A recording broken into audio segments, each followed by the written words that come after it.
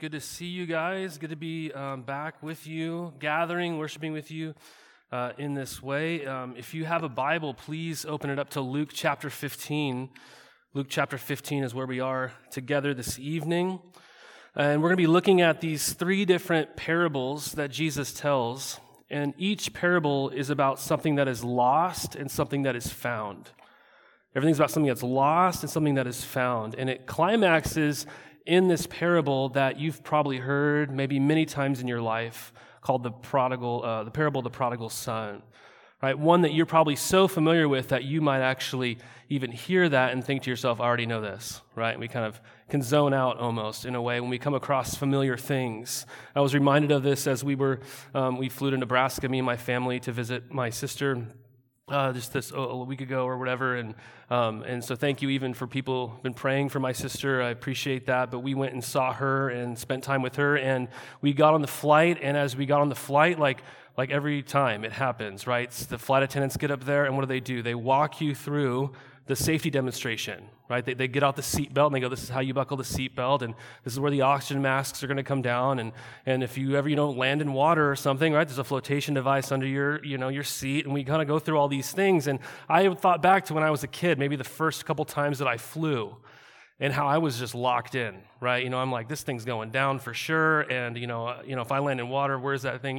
And you're kind of really paying attention to all the things that they're telling you about, right? Because it's not familiar to you.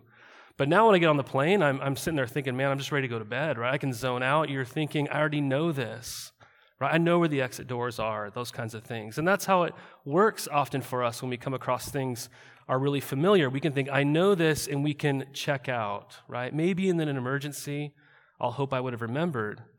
But this passage is not given to us just in the case of an emergency someday or something like that. It's given to us so that we might understand in a very vivid way our own condition. And more importantly, that you and I would understand who God is. Who God is. And I think what's interesting in this story in Luke chapter 15 is that Jesus' storytelling was actually done in response to people grumbling. It was done in response to people grumbling. I don't know if you've ever found yourself grumbling lately.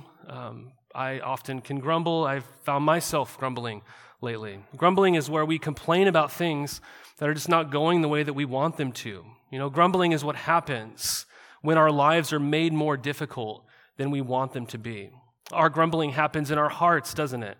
But it also comes out of our mouths. That's how grumbling is expressed, unless you're my 4-year-old daughter, Isla, who literally growls at me when things aren't going the way that she wants them to. So her grumbling is expressed in a growl. Okay? It's really strange, and she actually calls it riling, not growling, which makes it cute and more confusing to me. So, but that's what we see here, right? We see grumbling. It's what happens when things don't go the way that we want them to. And that's what we see here with these people. Look in verses 1 through 2. It says in chapter 15, verse 1 to 2, the tax collectors and sinners were all drawing near to hear Jesus. And the Pharisees and the scribes grumbled, saying, this man receives sinners and eats with them. They're grumbling, maybe growling, I don't know. They're grumbling at least. And what's their problem? This man receives sinners and eats with them. I mean, how dare Jesus? I mean, didn't his mama teach him better, right? Bad company corrupts good morals, right? We've all heard that idea. That's maybe a similar thing that's going on here, but I think more is happening. Why are they grumbling?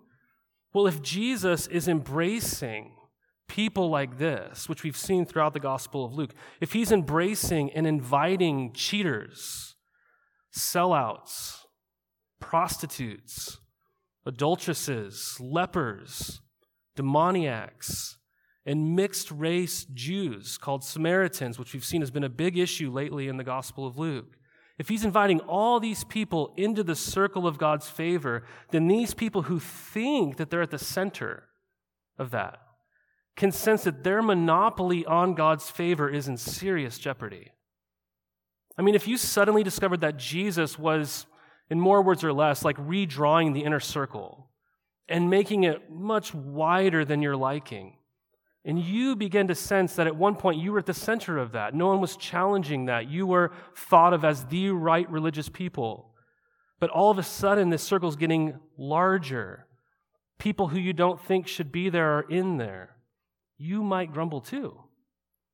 And how does he respond to this grumbling? Well, he answers them with a triptych.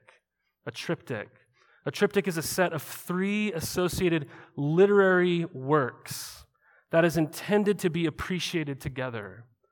And most of us just focus on the third one, but they all go together, and each makes the same point, and each one makes its own point. And in these stories, we are seeing here the purpose of the kingdom of God. But even more specifically, we're seeing Jesus' purpose, who is the king of this kingdom. And the purpose here is to bring the lost to God. It's to bring the lost to God. The purpose is to bring the lost home.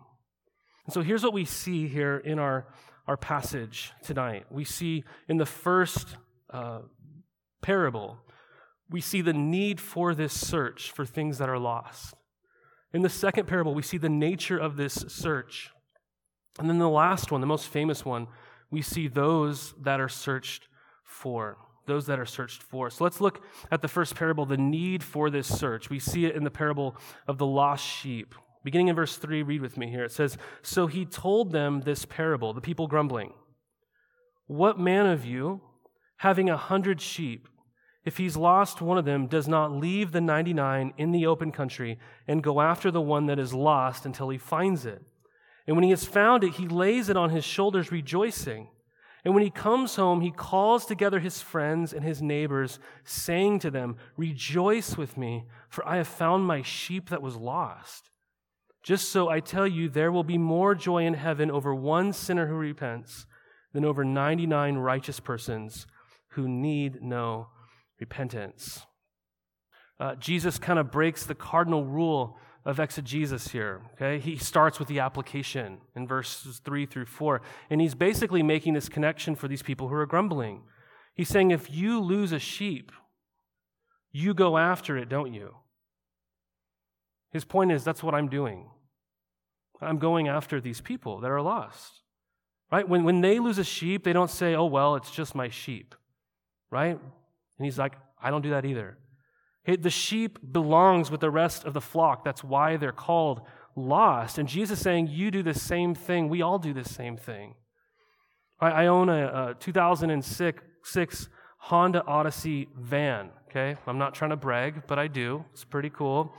And we bought this thing back in maybe 2014. But you could say I'm a pretty unwise person when it comes to this van because our van only came with one key and one key fob, and I've never done anything about it. So we still have the same key, right? So far, we've had no issues, which is awesome. I'm praising God for that. Okay, miraculously, no issues yet. I don't know why. I just won't break the bank and go buy another one too. But there's many days where I've imagined, if I'm being really honest with you, I've imagined what would it be like if I lost that key? What would it be like if I lost that key? I don't have another key, right? What I wouldn't do is just go, oh, well, no big deal. I just won't drive my family anywhere, right? No, I'd be like, please help me find the key, right? Everybody stop what you're doing. We're looking for this key, right? That's natural. That's normal to do something like that, especially because the value of something is revealed to us when we lose it. Like if you lose something, the value of that thing is revealed to you when you lose it. If you lose it and you're like, not a big deal, moving on, I'll get another one. It's not that valuable. But if something is like, we got all hands on deck here, we're going to find this thing. It's showing you the value. And so the reaction of the shepherd to finding the lost sheep, it actually would have struck the first century audience as a bit odd. I mean, look in verse 5. He found it, lays it on its shoulders, his shoulders rejoicing. Right? If you found some wandering sheep as a shepherd, maybe when you found it, you might look at that sheep and say, you're going to walk back. For goodness sakes, that'll teach you maybe to wander off. Not that the sheep can hear you and understand you, but you might be tempted to say something like that. But no, the shepherd puts the sheep on his shoulders and rejoices. He's not put out. He doesn't take his anger out on this stray. The response of rejoicing really seems out of proportion with the occasion, though. Because Jesus asked everyone, what man of you, having 100 sheep, if he loses one of them, doesn't leave the 99 in the open country and go after the one that is lost until he finds it? That's his question. The natural response is, well, all of us would do that, unless it's not my sheep. And then he goes, well, what man of you, when you find it, would lay it on your shoulders rejoicing and throw a party? Everyone would probably think, none of us would do that. Right? That's kind of a weird thing to do, honestly. So don't miss the illustration here. We can think of sheep as pets or something that is kind of cute in our modern eyes or something. Like, that's sad, the sheep wandered off. We should go help it or something. But Jesus is merely talking about livestock. Livestock.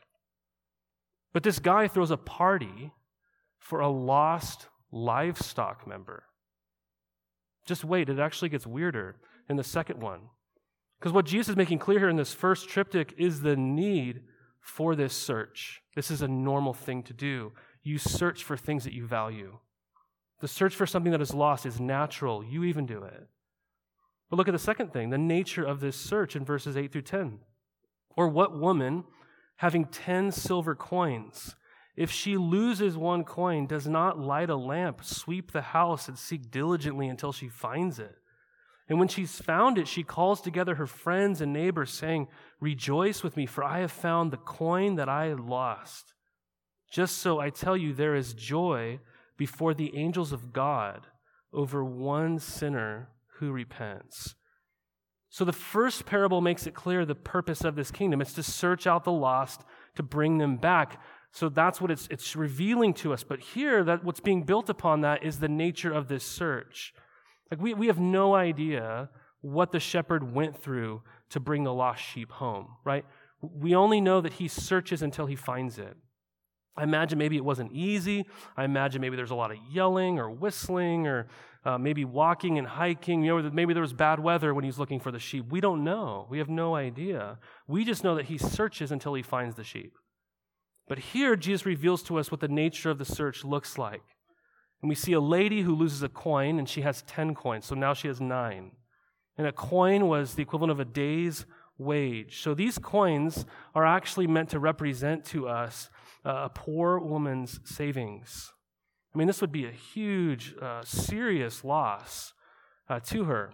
Maybe an insignificant one for a lot of the people listening, or maybe even for somebody like you, but this was a serious loss for someone like her. So what does she do? Does she cut her losses? Does she say, it's just a coin, no big deal? Right? No, the whole house is lit up. Right? Every inch is swept. The woman seeks diligently until she finds the coin. She's thorough in what she's doing. And just like the shepherd, she doesn't stop until she finds the object of her search. And as we all know, when you go looking for something, it's always in the last place you look, I imagine, right? It's probably even in your pocket, right? That's what we learn. But just like the shepherd, the woman rejoices when she finds the coin. She invites the neighborhood over, right? And Jesus says this is what it's like when tax collectors and sinners repent and enter the kingdom of God. All heaven goes nuts, right? Cheers. So here's the point. If the religious people are grumbling at this, that's supposed to reveal something about them. Right? If heaven is rejoicing, then why aren't you? So this is the first two parables. Jesus is trying to show us the normal need for this search. And the nature of the search, you're going to do whatever it takes. You're going to light up the house. You're going to sweep it clean. But then thirdly, we see those that are searched for in this famous parable of the lost sons in verses 11 through 32. You've probably heard this parable referred to as the prodigal son. I bet your Bible even says, as a heading, the parable of the prodigal son. It's extremely famous. It's resonated with countless people over the centuries, both inside and outside of the Christian faith. Maybe even famously, I'm not really into paintings. I wish I liked paintings more, but I've always said this painting is my favorite among Rembrandt's. It's his final, most famous work called The Return of the Prodigal Son. You've probably seen this. Famous painting. It's impacted so many people's lives. But what we mean here when we talk about prodigal, the word prodigal literally just means spending money or resources freely. It's spending them wastefully or extravagantly. And that's kind of the irony of this story, because we do see the younger son who recklessly spends the wealth that his father gives to him. But in all actuality, according to the definition, there's another prodigal in the story, and that is the father. It's the person representing God here in the story, but for entirely different reasons. His generosity appears wasteful to the older brother, but it's anything other than that.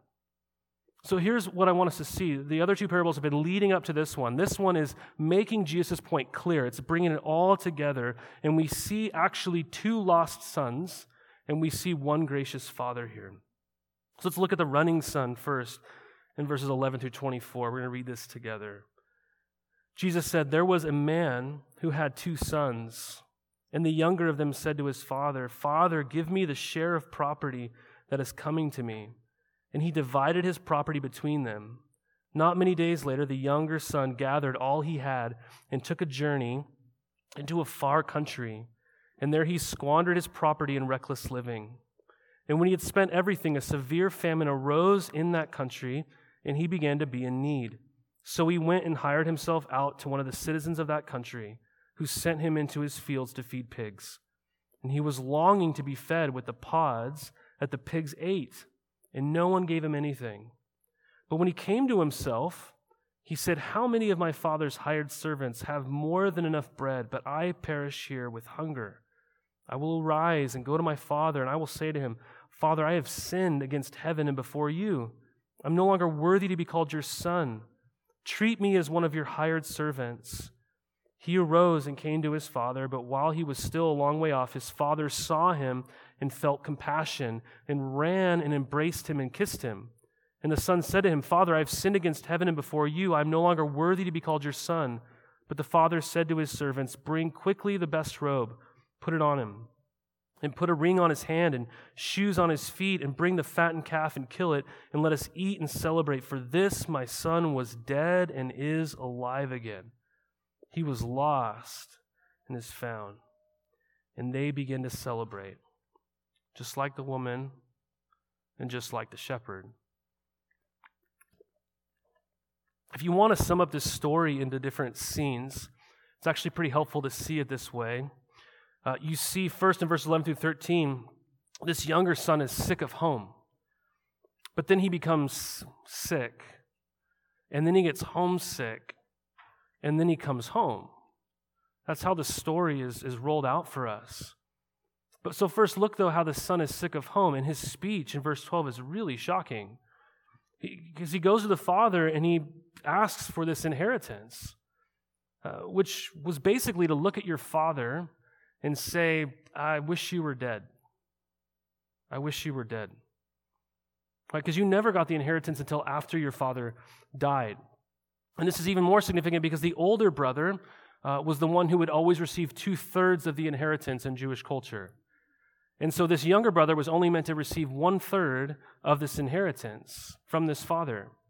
And even more so, this inheritance was always bound up in the land. So basically, to receive this inheritance, this father would have to sell off a portion of his own property in order to get that money and then give it to his son. So look at this younger son, right? He wants the father's things. He doesn't want the father. "I want your stuff. I don't want you." Right? The son's speech is shocking, but honestly, I think the father's response is even more shocking, because maybe normally for a Middle Eastern father, a father like this, when you would receive a word like this, you would drive that son out of the house, maybe verbally or physically abuse them. But instead, this father is enduring the worst thing that you or I or any other human being could ever endure, and that is rejected love. It's the love for somebody and that person rejecting you to the point where they're saying, "I wish you were dead." How would you respond? I think most of us would probably get angry. We would retaliate. In some way, we would reject them. We would rise up. We would flex our muscles, figuratively, maybe literally, depending on how big your muscles are or something, right? We would do whatever we can to diminish our love for that person. And we would even go to great lengths to try to let that person know of how our love has diminished for them. Right? This is natural for us to do things in this way, but that's not what this father does. All we have here, though, in his running is verses 13 to 14 that describes the prodigal life. He went out, he squandered his property in this reckless living. He uses his father. He uses the resources he had. I imagine he used other things and other people along his path to make his life as fun, as enjoyable, and as comfortable as possible. He was an independent, free man, doing whatever he wished. That sounds like the dream for most people. But then he spends everything, and what he doesn't expect is a famine to hit, right? You see that in verse 14, right? And what does he do? He begins to be in need. That's how it's described. Verse 15, what does he do? He hires himself out. Ask yourself, where is he? Verse 13 tells you he's in a far country. This is not Jewish Hebrew territory here. So this would have made Jewish ears sort of wince. He went out and he hired himself out to be a servant of a Gentile. Right? And this would have been horrible humiliation for a Jewish person. Literally, he's glued himself to a Gentile as a servant. Just think of how this person's life has gone. He was living comfortably in a really nice place with his father. He got this inheritance, and look where it's gotten him. It's hard for us to imagine the great lengths of this. So, even this week I was trying to think just think about who your favorite actor is or actors or something. So for me, I'm thinking maybe like John Krasinski, Emily Blunt, people like that, right? Like you think about these people who are kind of held up in our society as great people in more ways or one, right? And so just imagine people like these people or your favorite actor or something. This would be like finding out years later from now that they were no longer acting, right? They were divorced, and they were living in a van down by the river or something, applying for minimum wage jobs or whatever it is, right? You just go like, man, how did that happen? Right? How did you get from here to here? Right? Here's where we find him. Not in a van by the river, but in the fields with the pigs, longing to eat their food. Jesus' mentioning of the son's time with the pigs is yet another sign of his utter separation, because to a Jewish person, swine were unclean by the law. And here he finds himself dependent upon them, practically one of them. He's hit rock bottom. He is now utterly alien to everyone. So what Jesus is doing here is he's setting up this lost son as exemplary of all the untouchables, all the undesirable people to whom the kingdom is being brought to. All the people that these religious leaders are grumbling about. This is like the epitome image of this. So here we have this son, and he's deceived himself. He sought freedom, and he's found slavery. And then he gets homesick in verse 17 through 19, and he thinks, well, my father won't receive me back as a son, but maybe I can go home as a servant.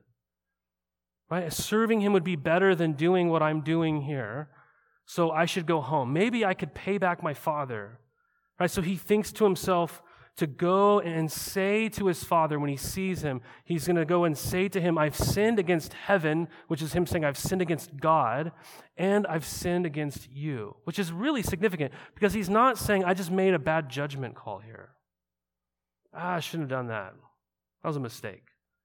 No, he's realizing, I have offended God, and I've offended my father. I have sinned in this way. Right, so this is what he's decided to do. And interestingly, though, the father, we notice him here, he hasn't moved on with his life. Right? He's said to be scanning the horizon, which we're meant to imply there that he's doing this on a daily basis, that he's always looking for his lost son. And what's his reaction when he sees him? We don't find him go into the house and lock the doors and send out another one of his servants saying, go tell my son you're not welcome here. He doesn't do that. What do you see him doing in verse 20? The father runs. Middle Eastern patriarchs did not run. Children, yeah. Who can stop him, right? Okay, youth, of course. Women, yes, women ran, okay? Dads, no way, right?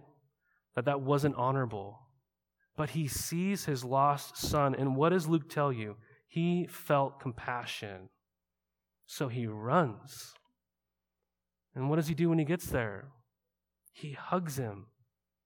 He kisses him. Do you notice this? He does all of this before the son even gets a word out of his mouth. He doesn't even know what he's going to say. He sees him. He's been waiting for this. Probably praying for this. Run, hug, kiss. And the son tries to roll out his great plan, right? He's very meek and humble. He's sorry. He sees clearly now. And the son's response to his father's extravagant and gracious actions, what was it? Well, it was to think that he wasn't a son anymore. But hopefully he could be a slave. And this is really important. This is how a lot of us think about our relationship with God. We might finally come home, so to speak. We see our sin and we feel horrible about it. We see our unworthiness and we come back to him and we're like, I'm not a son, I'm not a daughter anymore. I'm gonna pay you back, God. I'll make this right. I should not have done that. Right, we start making promises about what we can do to pay God back, so to speak. I'll do this for this length of time, and then maybe God's frown will turn into a smile. Maybe. But how does this father respond? What will he do? He doesn't even wait for the son to take a bath. I mean, he's been living with pigs. I imagine that does not smell very good, but he doesn't even wait for that. What does he say? Give him a robe. Give him a robe. That was a symbol of honor, and it's the best robe, right? Put a ring on his finger. That was a sign of sonship.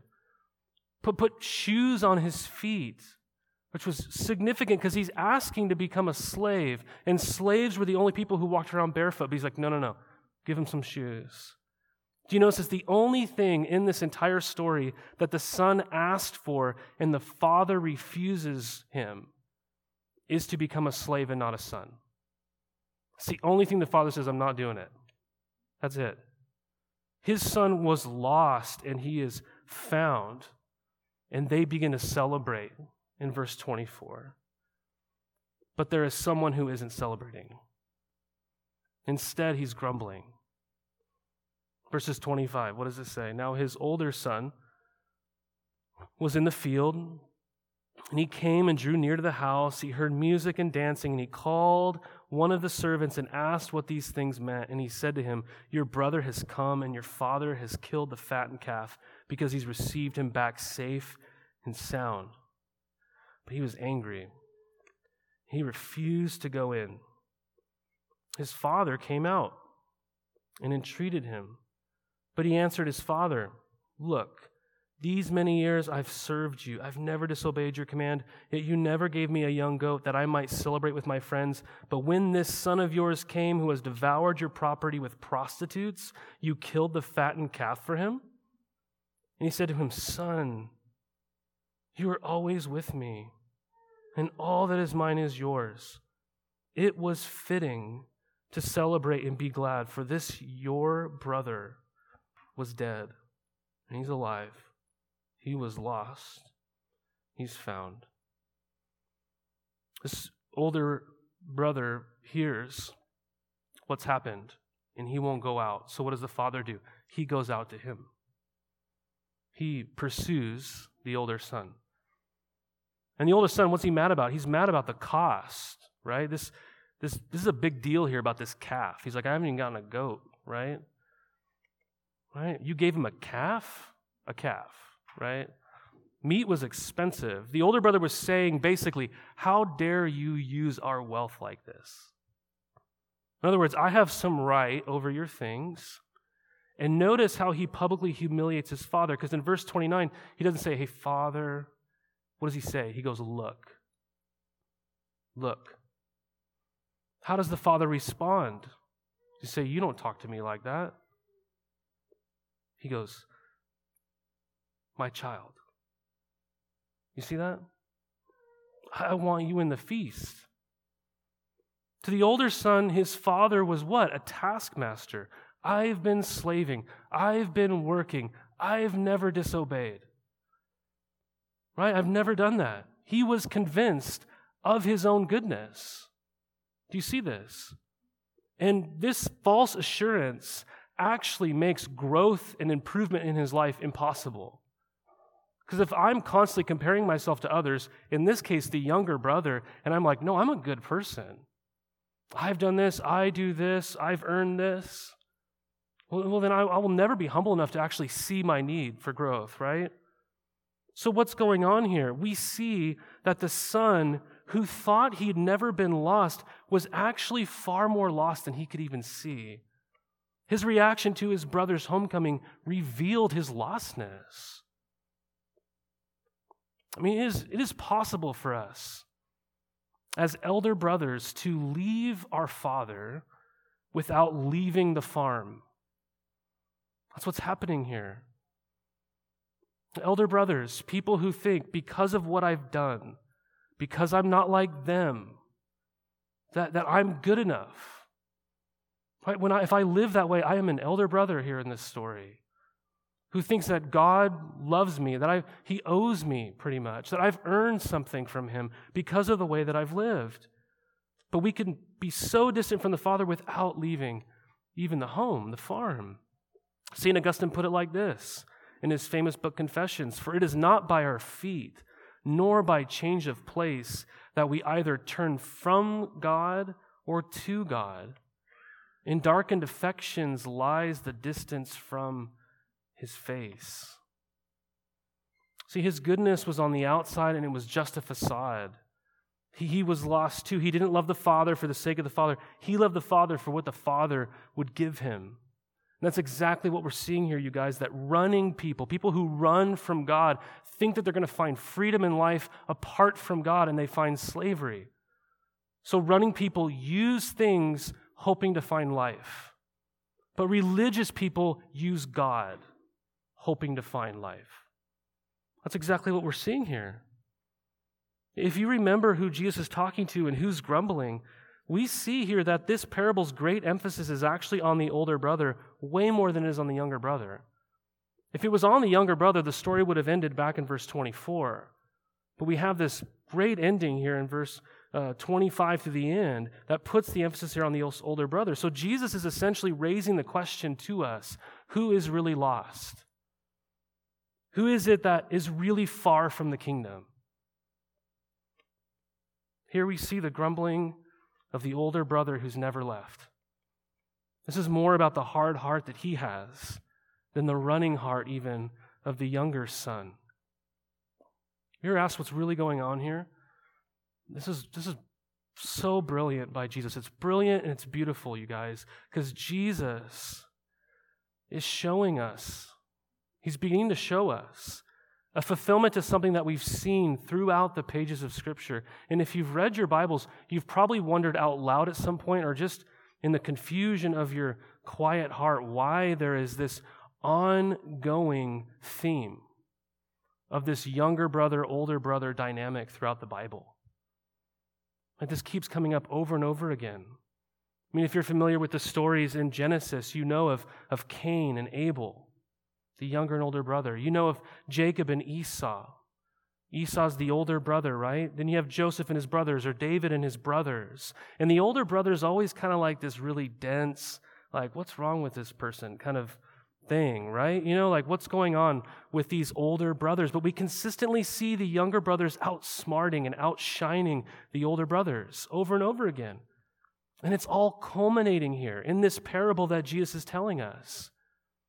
Right? This doesn't mean the younger brothers are always better. So if you're a younger brother, don't just, oh yeah, that means Jesus loves me more. So that's not what this is saying here. Not at all. Younger brothers are not better. This is just another way that God continues to show His wisdom through the weak, through the less than. It's by making the older serve the younger. God continually is doing this throughout the pages of Scripture. He chooses the B team. Right? The bench, the alternatives, the lowly, the foolish, the weak, and the unassuming to humble all the all-stars, so to speak. We see this over and over again. Older brother after older brother failing again and again. The person who has the position of highest honor in the family, failing again and again.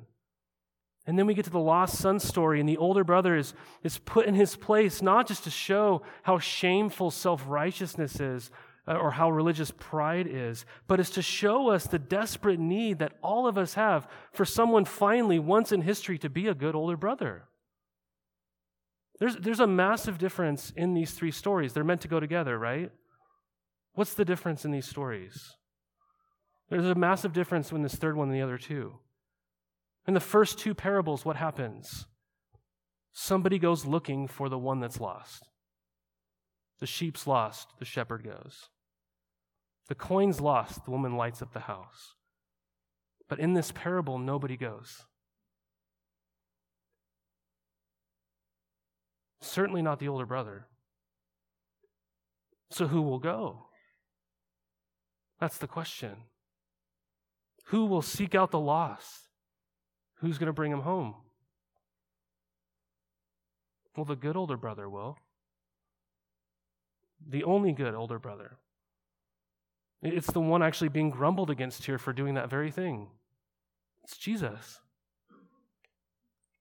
He's the one who is fully perfect, inherently good, but he will leave home.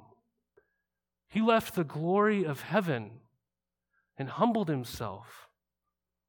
And we are told that he who was rich became poor, so that those who found themselves in the pig pen might receive the eternal wealth of being in the family of God. In just a few chapters, Jesus is going to declare in Luke 19, the Son of Man came to seek and to save the lost. That's why I've come. He's the true good older brother. He is going to light up the house, put the chairs on the table, sweep every floorboard, nook and cranny until the task is finished. We are told in the Gospel of John that he loses none that the Father gives him. He will go searching in every casino, every whorehouse, every adult video store, every apartment, every neighborhood, every library, every bedroom, every pigsty, until he finds every sinner God is calling home.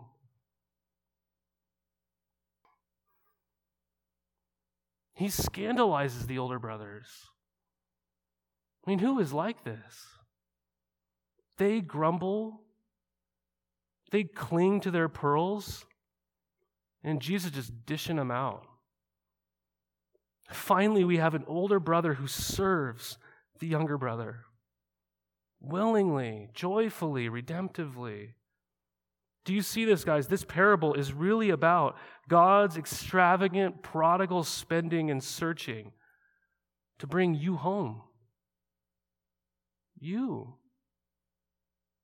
No matter what kind of lostness you find yourself in, if you're the person who thinks, I've never left, I earned this, God owes me, you're lost. If I look around and I think, well, I'm not those people, I'm lost. If I'm out searching for freedom, thinking I'm going to find it apart from God, I'm lost. And praise God that Jesus' mission is to bring the lost home then. You can be lost in a far country tonight, or you can be lost in the same house. But praise God, he's a pursuing God. He initiates. He doesn't wait. He goes out to both sons. The father goes out and he kisses the son, running home before he repents. The kiss initiates the repentance. This is maybe what Paul has in his mind when he writes, it's God's kindness that leads us to repentance, right? The father goes out to the elder son, and he doesn't fight his religiosity with religiosity or legalism with legalism. He doesn't go, well, you've done this, this, and this. You're not as good as you think you are. No, he confronts legalism with grace. He says, I want you in the room. It's amazing. Let me ask you, if this is showing you who God is this who you understand God to be? Do you understand God to be this way? Or do you imagine him standing there just shaking his head, crossing his arms? You begin to walk home to him, so to speak, but he goes in and closes the door. Is he reluctant to come out? Does he say you need to shower first for a while first, maybe clean yourself up a little bit, and then we can talk? Does he shame you and go, you did all these things, and throw it in your face? Is that what he does? Is he a God who just tries to make you feel bad? When I first meet somebody, I put when I add them to my contacts, I often write in the notes like something about them so I can remember who they are, right? Maybe this is just I have bad memory or something, but I often write really not important things about this person. And I was thinking about this even this week. I do it with people all the time, but there was one person in particular that came to my mind when I was thinking about this. Is a guy named Brent Lawrence, who I knew in Corvallis, and when I met him, he was a freshman at Oregon State, and he lived at a Christian house called Varsity House. Some of you guys actually lived there back in the day. And so I wrote in there, Brent Lawrence, VH kid, right? Because everybody calls it VH. Okay, because to me, it was just a Varsity House kid. And it was interesting because our relationship really changed over time. Because he was that. He did live in Varsity House. He was an Oregon State student. But over time, we began to play music together. We entered a discipling sort of relationship, you might say. We spent tons of time together, roasting coffee, drinking it, traveling, doing mission trips together. We would play in the worship team. Then he started leading worship for our church. Me and my wife did his premarital counseling with him and his now wife, Hannah. You know, I officiated their wedding. And it was even after that wedding that one time we were talking about something, some contact information was changing, and we were sitting there looking at my phone, and he looks down and he sees Brent Lawrence, VH kid, and he's like, that's how you know me, is the VH kid still? And I was just a little bit embarrassed, but I was like, yeah, isn't that funny? At one point, that's all I knew you as. But man, our relationship has grown, it's changed. There's so much more than that. As maybe that's how you've related to God. At one point, you met God and you've just thought of him as judge. He's king. And hear me clearly, don't lose that. He is judge. He is king. But when you understand and think about who you understand God to be, foundationally, is God a loving father to you who scans the horizon searching, and Jesus, the true older brother, being sent out saying, I will go and find them. That son or that daughter in the far country. Right? He's searching for you to bring you home. Knowing that in doing that, he gives his life up, even unto death. So that Jesus says to even somebody like you, that son, that daughter was dead and they are alive. Is this who you see God to be? And this story resonates with all of us, doesn't it? It's this sense of being lost and being estranged from God. I think all of us can resonate with that in different ways, either as the older or the younger brother. It's a story that's impacted people forever. I've often wondered how much it impacted Ernest Hemingway's famous short story called The Capital of the World. It's that story that Hemingway writes about where there was a father and a teenage son. And the teenage son and the father have a conflict, and the boy in shame runs away from home. But the father goes searching for the son all over Spain. His name's Paco, which is like a really famous Spanish name, kind of like Jonathan or something. I don't know. There's a lot of Jonathans, I feel like. But, right, you know, like there'd be people like that. He's going and looking for his son Paco all over Spain. He finally goes to Madrid. He can't find him anywhere. It's a humongous city. And the story goes, as Hemingway writes it, that he finally, in a desperate last attempt to find his son, the dad places an ad in the newspaper.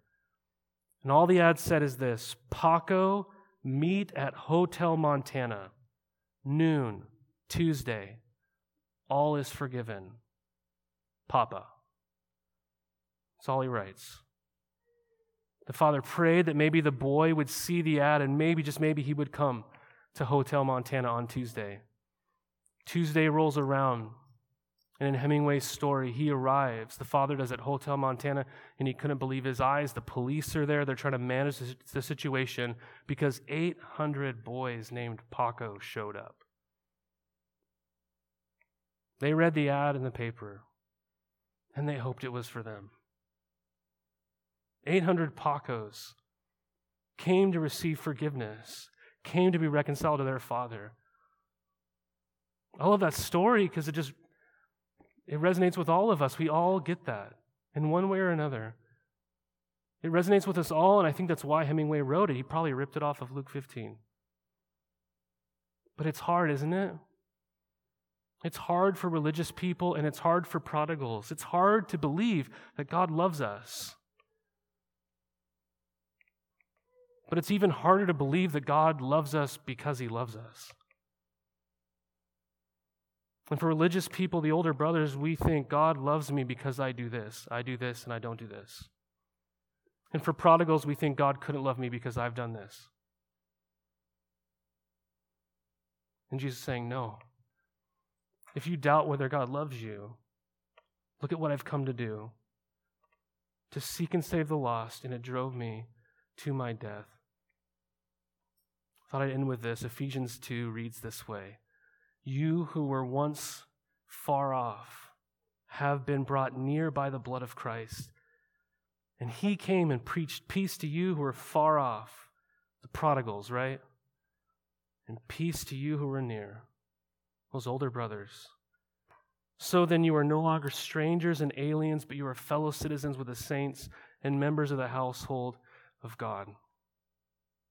Because there are many ways to be lost. And if you find yourself lost tonight, know that Jesus is on the search. So come home. He's out to bring you home.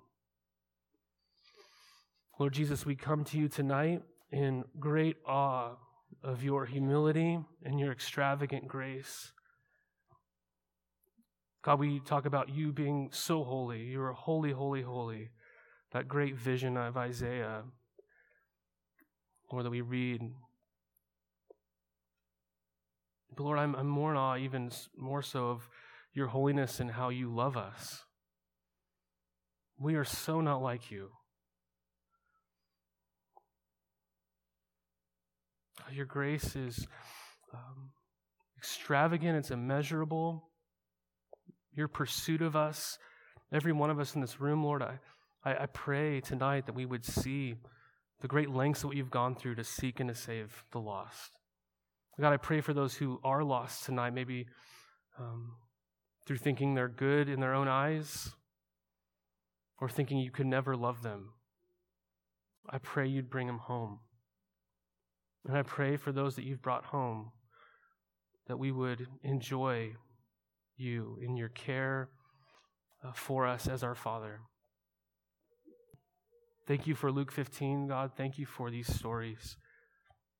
Help us to be people who aren't like the grumblers here, but people who rejoice with heaven for every person that comes home. In Christ's name we pray. Amen.